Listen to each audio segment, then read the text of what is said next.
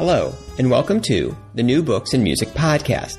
In this episode, I speak with Ben Westhoff, the author of Original Gangstas, The Untold Story of Dr. Dre, Eazy-E, Ice Cube, Tupac Shakur, and the Birth of West Coast Rap. Our conversation explores how NWA was formed and the conflicts that split up the band. We then follow these figures through the 1990s as they influenced the shape of rap music, culminating in the deadly beef between Tupac and Biggie. Hello. Hey, Richard, thanks for having me on. No problem. Hey, so let's get started by exploring how this book came about. How did you decide to write a book about West Coast rap? In high school, I was, along with a lot of the other people I was in class with, obsessed with this music. Stuff like Dr. Dre's The Chronic and Snoop Dogg's Doggy Style. And they came out while I was in high school in St. Paul, Minnesota. And the music really stayed with me as I became an adult. And in 2011, I became LA Weekly's music editor. And while I was the music editor, I got the chance to interview a lot of my childhood idols, these guys like Dr. Dre and Snoop Dogg and Ice Cube.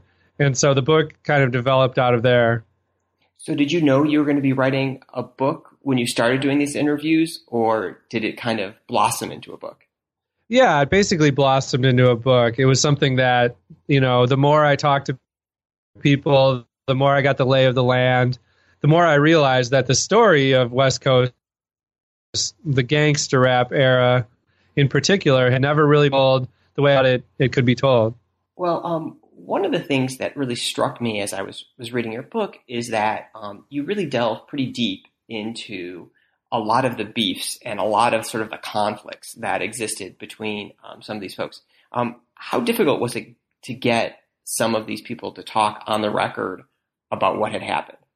I think it was less difficult than I thought it would be. You know, the stuff that takes place in my book originally, most of it happened 20 years ago, 25 years ago. And I think if I were trying to interview people about these beefs, about these conflicts, right when they were happening, most people probably wouldn't have talked to me. But I think there's been some time and some distance that now people are fine sort of going into detail. Did you get the sense that anybody was hesitant or was maybe trying to still shade the truth as they were talking to you? People who wouldn't talk to me, like Eazy-E's widow, whose name is Tamika Woods Wright. And a lot of people have really negative things to say about her. They think that she hasn't really done with Eazy's legacy, with Eazy's record label, what people would have wanted her to, that she hasn't shared the spoils of his great wealth with his family. So she wouldn't talk to me, and there's some others too. But everyone who I did talk to, I really got the sense that they were on the level with me. And I did a lot of fact checking and really dug in to corroborate people's stories. And for the most part, I think they really were honest. Well, you mentioned Eazy-E, and he takes up you talk a lot about him in the book. And it seemed to me that you maybe developed maybe a little bit of a soft spot for him. I mean, it seemed like, while there's moments that you're certainly critical of him, it seemed like you also saw a lot of goodness in what he was doing and in his character. Definitely. For those who don't know, Eazy-E was basically the founder of NWA, as well as its label, which was called Ruthless Records. And he was the one who brought the gangster image to NWA. He was a drug dealer in Compton during the height of the crack cocaine era. He was a member of the Crips, and he was really doing a lot of the stuff that NWA rapped about. And partly it's because he died of AIDS in 1995. But most everyone I talked to had nothing but positive things to say about Eazy. People remember him as being really generous, as being really true to the area that he grew up, Compton, California, and being, in his own odd way, even a family man, which seems strange considering he had 10 kids by almost as many different women. But he cared for his kids. He cared for the artists on his label. And a lot of people remember him as a really good guy. And you actually tell a kind of funny story about how he got started dealing drugs. Could you maybe share a little bit of that here? He was coming up in South Central, and he served as the runner, as it's called, for his cousin, who was a more major drug dealer in Compton.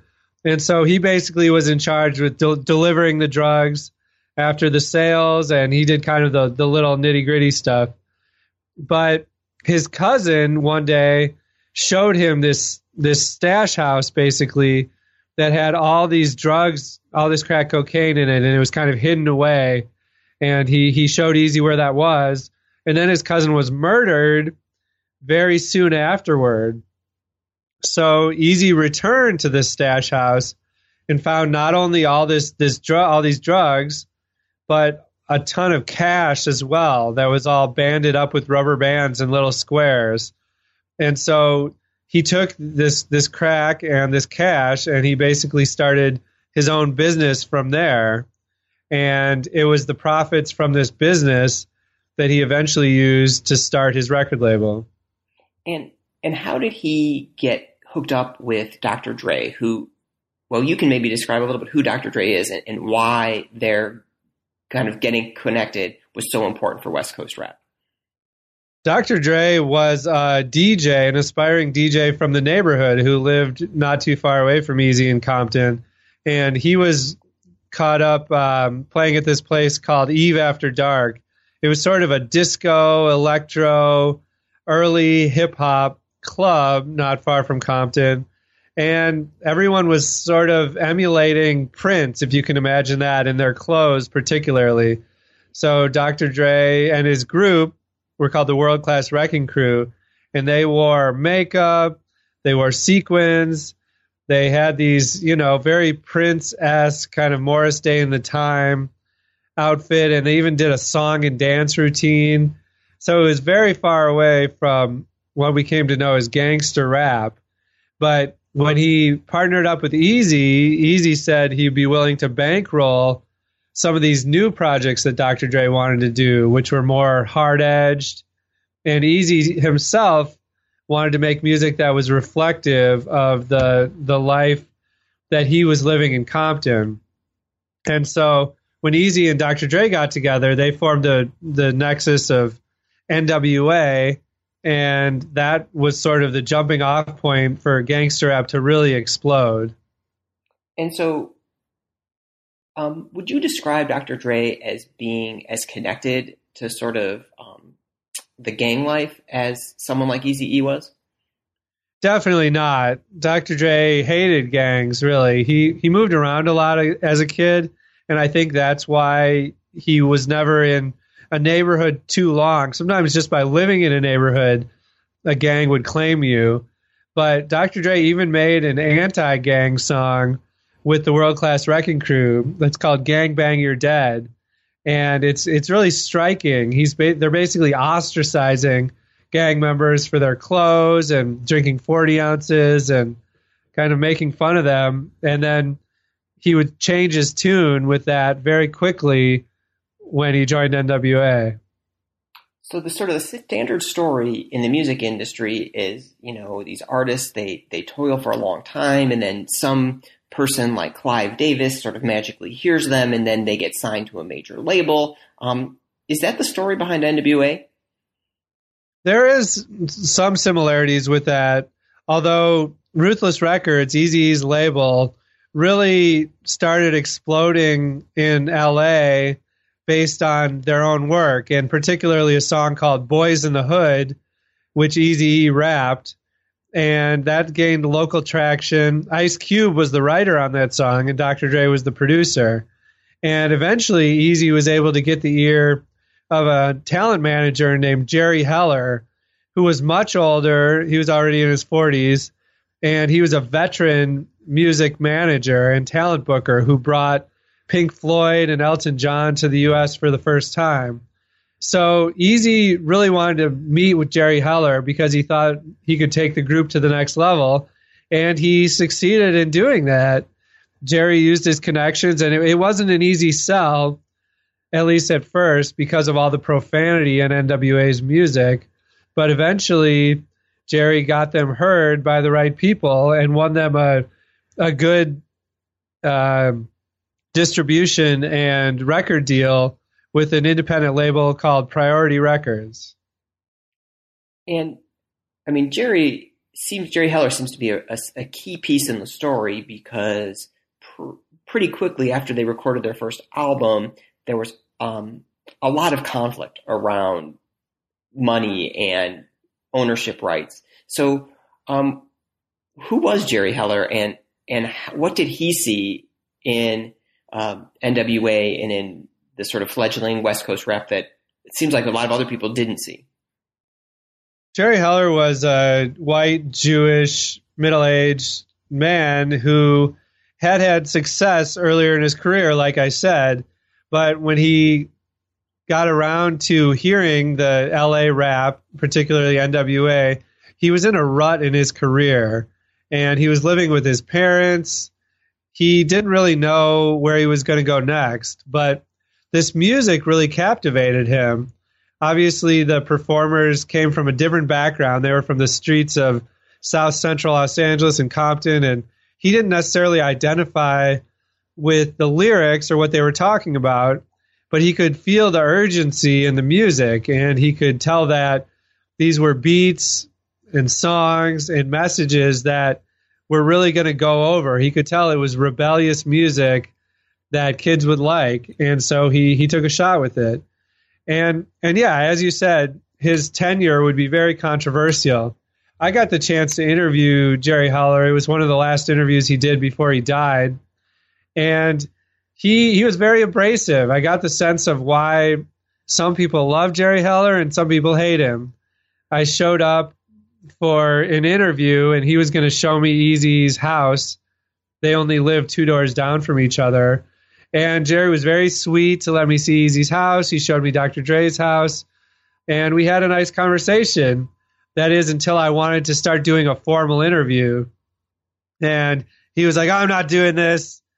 You know, he demanded to get paid for the interview. He got really prickly really fast, and it took a lot of sort of cajoling and to eventually get him to soften and do the interview with me. I kind of asked about Jerry Heller, but I think I have not asked enough about Ice Cube, because I think Ice Cube is a key piece of the story as well. So where was Ice Cube? Was he connected with Dr. Dre and with Eazy-E before he got involved in the band? Did he have a similar upbringing as those two, or was he a little bit different? Ice Cube lived in South Central growing up, and he had more of a nuclear family and almost kind of middle class. Like, his parents were gainfully employed, and he had a good family structure. He lived just down the street from one of Dr. Dre's cousins, basically, a guy named Sir Jinx, and they made music together in Sir Jinx's garage. So Ice Cube went to high school in the Valley. He got on a bus every day and went and, rode more than an hour to get a really good education in the Valley. But when he came home, even though their neighborhood was not terrible, it was the 80s LA.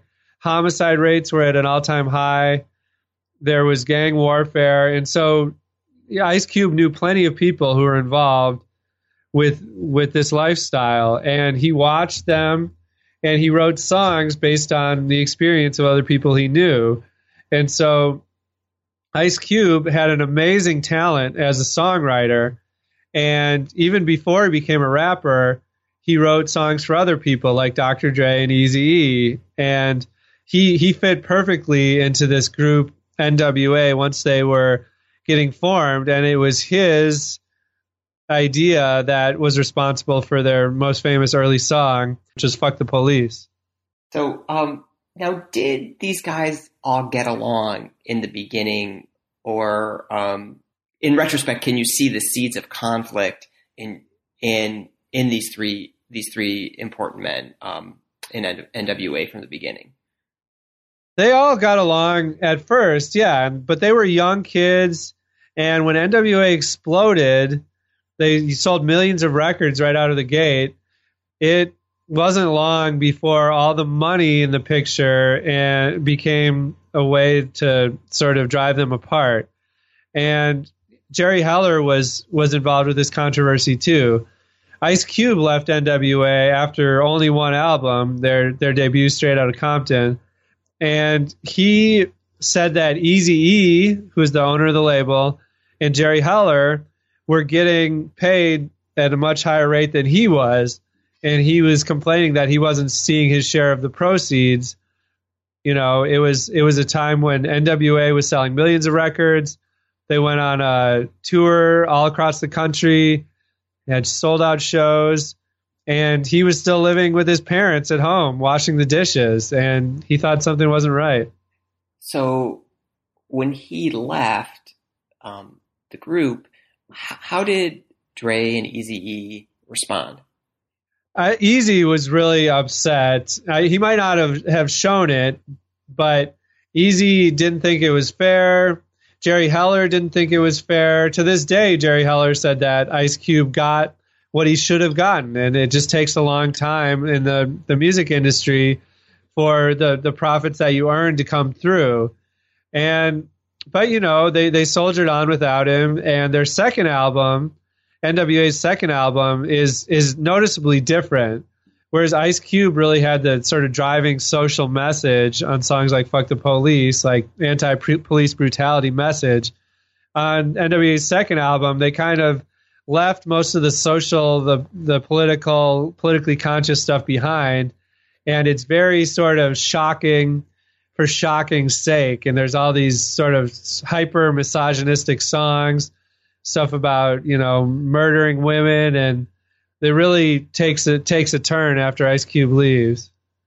Well, this is kind of a good moment then to kind of ask some of these big questions about sort of the politics, the cultural politics of gangster rap, because Ice Cube was seen, as you said, more politically engaged, but I think like Dr. Dre doesn't really seem to be very politically engaged. So how do we look back now that it's almost 2017, how political were these groups? How should we understand the role of gangster rap in society? I think there's a lot to unpack when you talk about gangster rap. And I think sort of the most enduring legacy is the stuff we talked about, the anti-police brutality message, the social consciousness, the Black Power sort of element that came back. And there was talk on songs like Straight Outta Compton, on songs like Fuck the Police, even on songs like Ice-T's Cop Killer, about how people that were living in urban environments were being repressed by the police. And that's a strong message, and one that hadn't been voiced in popular culture that way at all. But at the same time, there's a lot more that comes with gangster rap. Like I said, the misogyny. There's also, a strong materialistic element. There's this kind of, the thing that NWA was doing after Ice Cube was left was sort of just trying to offend everyone and anyone with this sort of over-the-top sort of songs about raunchy sex and all this sort of stuff. So you kind of have to take the good with the bad, but as Eazy-E would put it, you know, it was a chance to say whatever we wanted to say, and the restrictions had been lifted because Ruthless Records was an independent label. They really didn't have to answer for anybody, and this idea that they could have complete artistic expression was one that really was their most lasting legacy, I would say. And how aware in those early days were at NWA of life of the Black Arts Movement and Black Panthers? Because in some ways, I think in retrospect, a lot of cultural critics see a connection. Did they see themselves as being connected to some of those earlier poets and leaders? Ice Cube definitely would have seen that, and Dr. Dre, he listened to groups like the Watts Prophets and the Last Poets, and he may incorporate some of that music, some of those sounds into his music later on albums like The Chronic, which he worked on with his stepbrother Warren G. But Eazy-E was very apolitical, and this was a time when there was a movement to fight apartheid in South Africa, and Eazy-E was very dismissive of this, and he said, in South Africa they're not saying free Compton, they don't care about us, so why should we care about them? The person who really took the political consciousness to the next level was Tupac Shakur, who came on the scene in the early 90s, and he was the son of two Black Panthers, and he incorporated their messages very explicitly in his music, and he was the most proud to really carry that torch. Well, turning over to Tupac, it seems like Tupac, did he come from the Bay Area, not LA, and how does that geography matter in hip hop? Tupac was born in New York, and he lived in New York, in Manhattan, in the Bronx for his first years, and then moved to Baltimore for high school, where he went to the School of the Arts. And then before he graduated high school, he moved out to the Bay Area, and it was there that he really came of age musically, and he became a roadie for the group Digital Underground, and then a backup dancer. This was right before they exploded with the Humpty Dance. And if you watch on YouTube, you can see a video of him dancing back up to the Humpty Dance on Arsenio Hall show, which is well worth watching.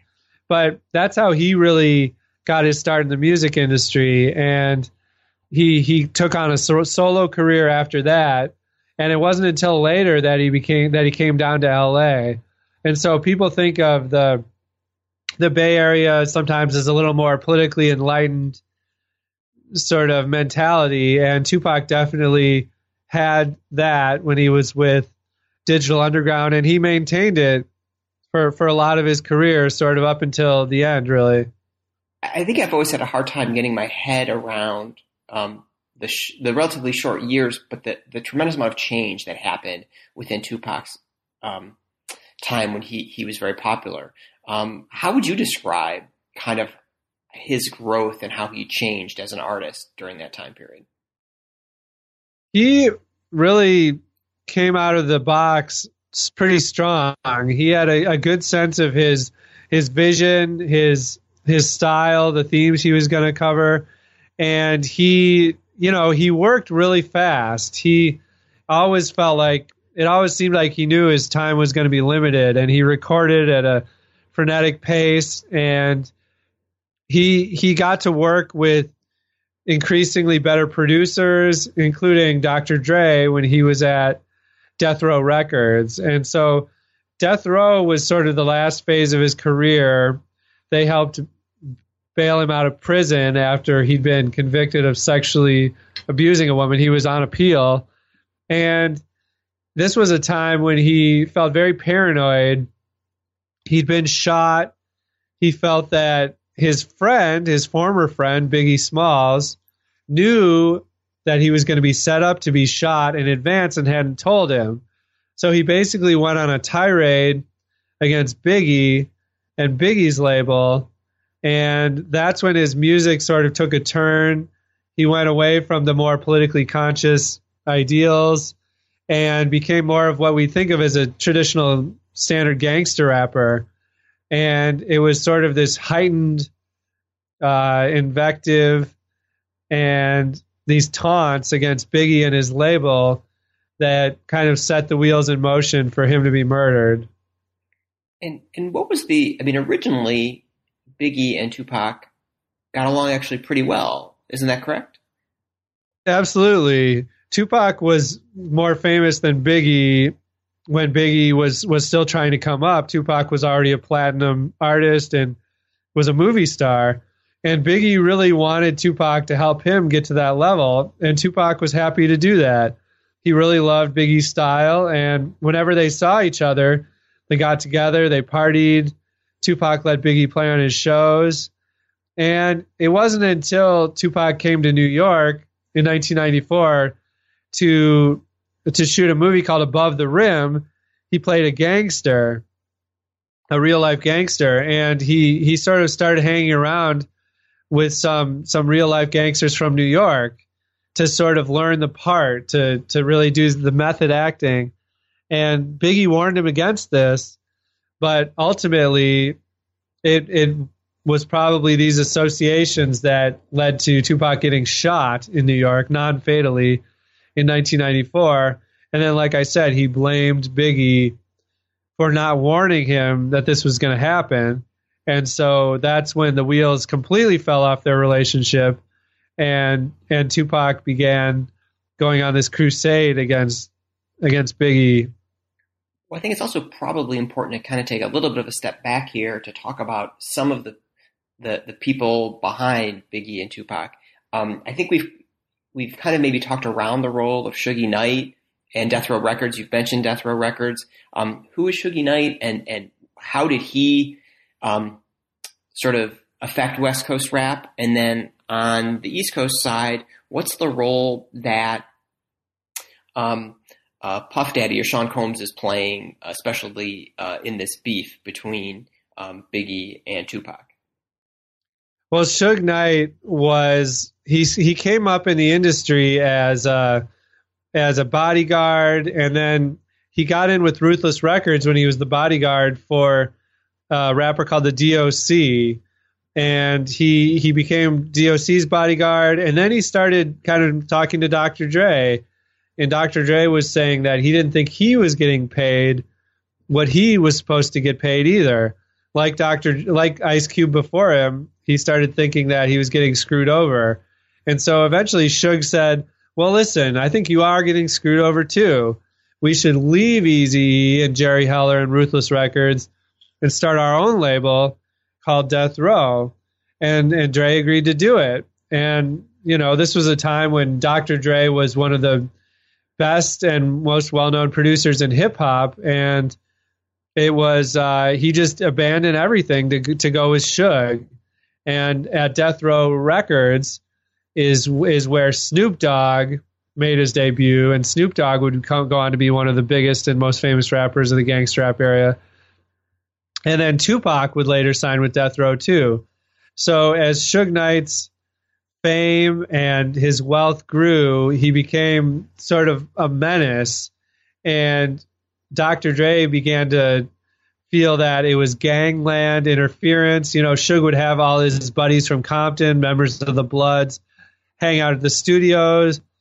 Suge was accused of pistol whipping this pair of brothers and all sorts of other nefarious stuff. And now Suge is in jail awaiting trial for murder from a case for last year. So meanwhile, on the East Coast, Puff Daddy was starting his own label, which is called Bad Boy, and Biggie Smalls was their most famous rapper.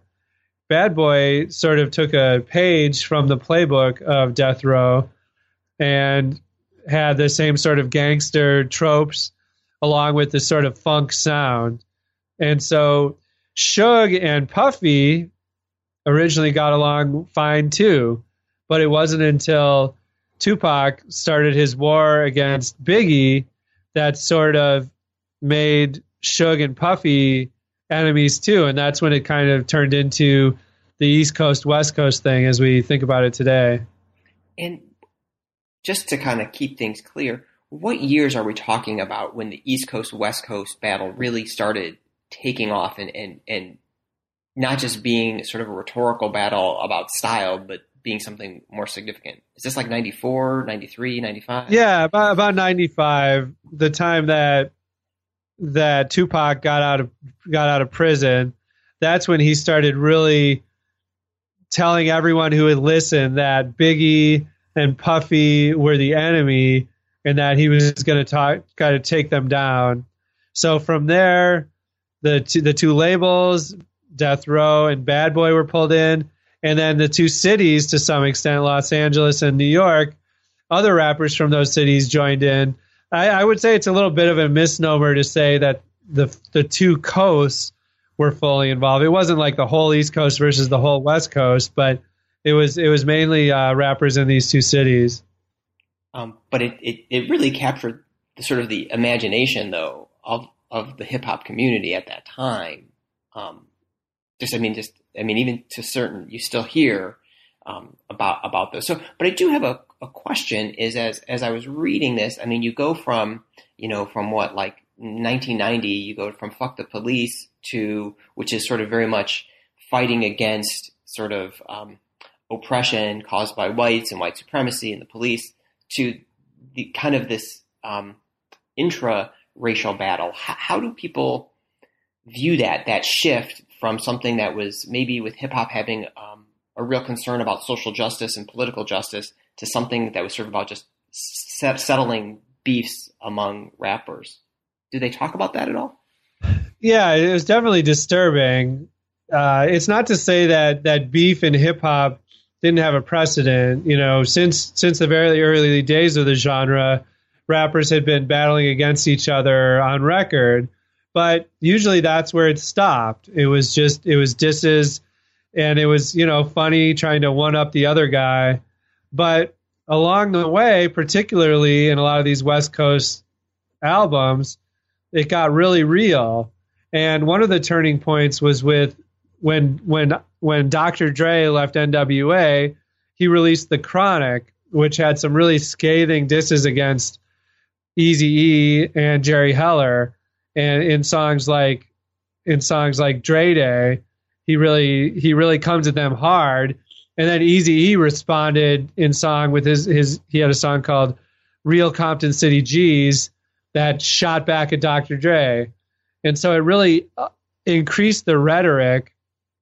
And the two camps, Death Row and Ruthless, when they would encounter each other, as I talk about in Original Gangsters, there were times when they almost like killed each other.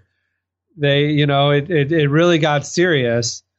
But it wasn't until the Tupac and Biggie dispute that the violence really jumped from just being on record to being in real life.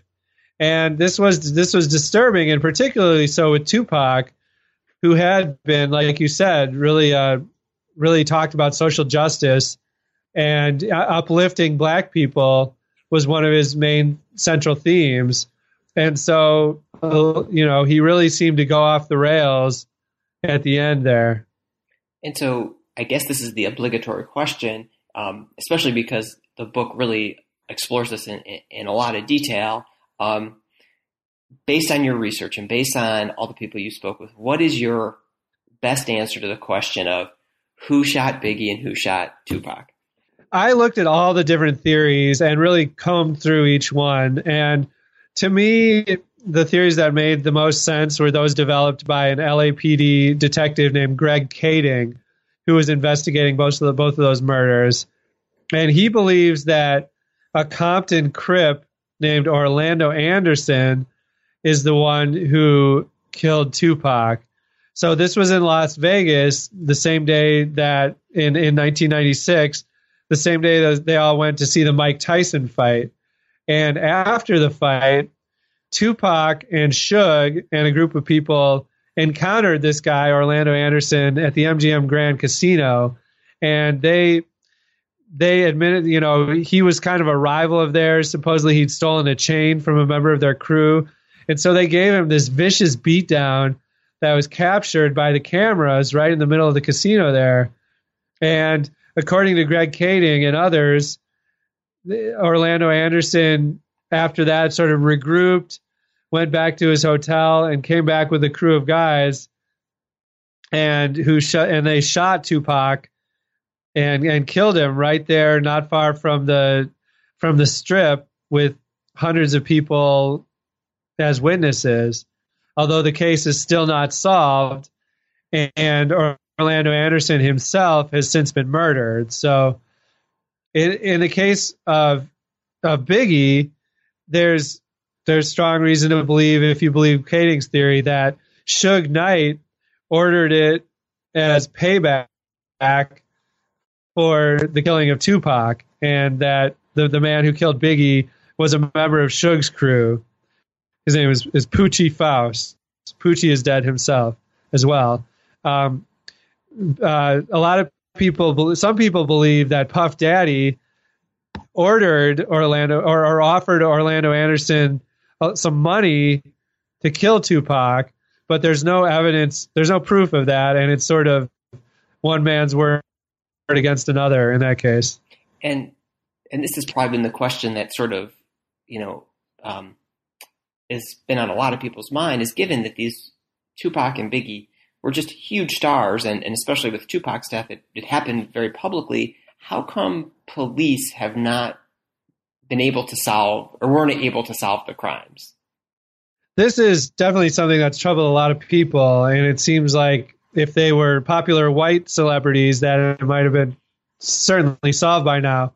But it seems to be a combination of police indifference, sort of police screwing things up, as well as eyewitnesses who didn't want to talk to the police, at least in the case of Tupac. So there's been all sorts of theories floated about that it was this massive police cover-up, and I don't believe that necessarily, but I do think that the police, particularly in Las Vegas, didn't really do what they could have done. They didn't work smartly, and also that the eyewitnesses, there were a ton of eyewitnesses to Tupac's murder, people in the Death Row crew, people in Tupac's backing group, the Outlaws, and bodyguards. And it is kind of shocking that none of them really were able to come up with a definitive story to tell the police about, all the details that happened when Tupac was shot.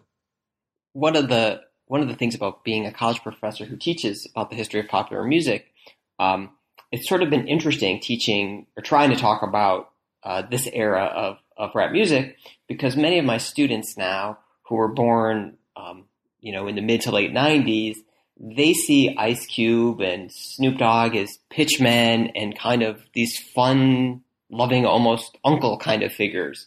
What do you make of how Ice Cube, Dr. Dre, and Snoop Dogg have really transformed their images from where they were, almost 20 years ago? In some ways, it's kind of shocking that these guys like Snoop Dogg, who are such vocal gangbangers and had such raunchy and violent music, would become the most family-friendly pitchmen. And, Snoop Dogg playing golf with Lee Iacocca, Ice Cube making these family-friendly movies like Are We There Yet? And becoming sort of a comic Hollywood presence and sort of a mogul as a director and a producer. But in other ways, it's kind of a natural evolution, I think. I think Ice Cube was really, in his young 20s and his late teens, he was really into pissing people off and getting a reaction. And that was sort of his hallmark. But eventually, I think he got tired of making so many people mad, and he wanted to do something that was, that he developed a talent for, that was less confrontational. And after the movie Boys in the Hood, which Ice Cube was in, he really took off in Hollywood, followed, and later did Friday. And there's something that another one of his many talents that he really did a good job utilizing. What do you make of sort of Dr. Dre, who, obviously was always a genius as a producer, who he seemed like he kind of plateaued or disappeared for a while, and now he's come back really in just the last few years in just such a huge way with beats and some other things. What has sort of led to this sort of rise of Dr. Dre? Dr. Dre, after he left Death Row Records, he partnered with Jimmy Iovine to start his own label, which is called Aftermath. And Jimmy Iovine was a record producer who'd done all sorts of big albums with groups like U2 in the 70s and 80s. But with Dre, he found this partnership that was really perfect for both of them. And they trust each other. I got to interview them both together a couple years ago. They really love each other and are partners in just about everything they do. And that included not just music, but this headphones company called Beats. And it developed into this behemoth that was acquired by Apple not long ago for $3 billion. And so it really established Dre as a businessman who's, was even more successful in the realm of business than he was in music. And so now he's practically a billionaire. So I guess I also have to ask the question about Straight Outta Compton, the movie. What was your take of the movie? Were there any gaps that surprised you? Was there any things that you thought the movie did particularly well? I thought the movie was good overall. I enjoyed watching it. There were definitely a lot of holes in the story, and that's part of my book, Original Gangsters. It tells the whole story. It fills in the gaps. It corrects the things that are just plain flat out wrong. But I thought that it did a good job of creating a sense of time and place.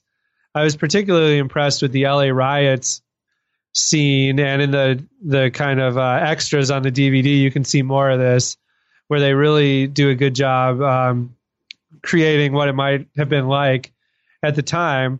But the movie was produced by Dr. Dre, Ice Cube, and Eazy-E's widow, Tamika Woods Wright, and so naturally, it's going to kind of try to make them look really cool and not tell anything that they don't want to tell. And so my book corrected the record in that regard. Well, one of the people who you do write about, and who again whose role is maybe diminished in the film a little bit, is MC Ren, and he kind of comes out as maybe somebody who is a little bit of someone whose contributions have been overlooked a little bit. So maybe this is an opportunity for you to help straighten that record out. So what would you want people to know about MC Ren? MC Ren is definitely an underrated member of the group who had this really dynamic flow, and they wouldn't have succeeded without him.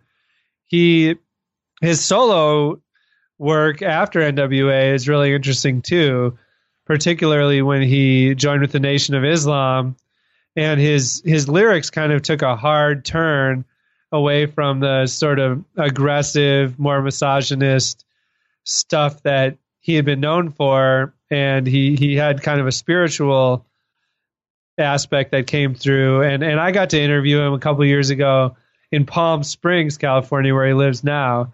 And now he's become a more traditional Muslim, and it was great to talk to him and great to tell his story, because it, like you said, it too often gets the short shrift.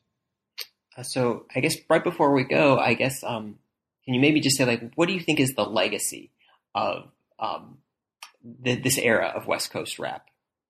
I think the legacy of gangster rap on the West Coast is that it really remade all of hip hop and remade pop music too, in a large way.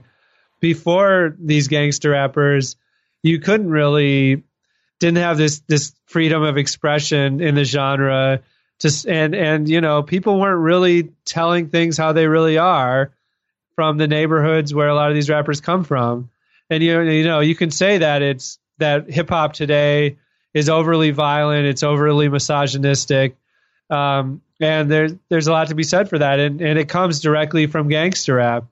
The music, the hip hop that's popular today, you wouldn't call it gangster rap. There's all these different subgenres, but the themes and the attitude is really directly descended from it. So there's no doubt to me that these artists put their stamp on this music and on the culture, and it's influenced popular culture everywhere, from the way kids dress to the slang people use, to the fact that Compton and South Central are part of the everyday vernacular even today.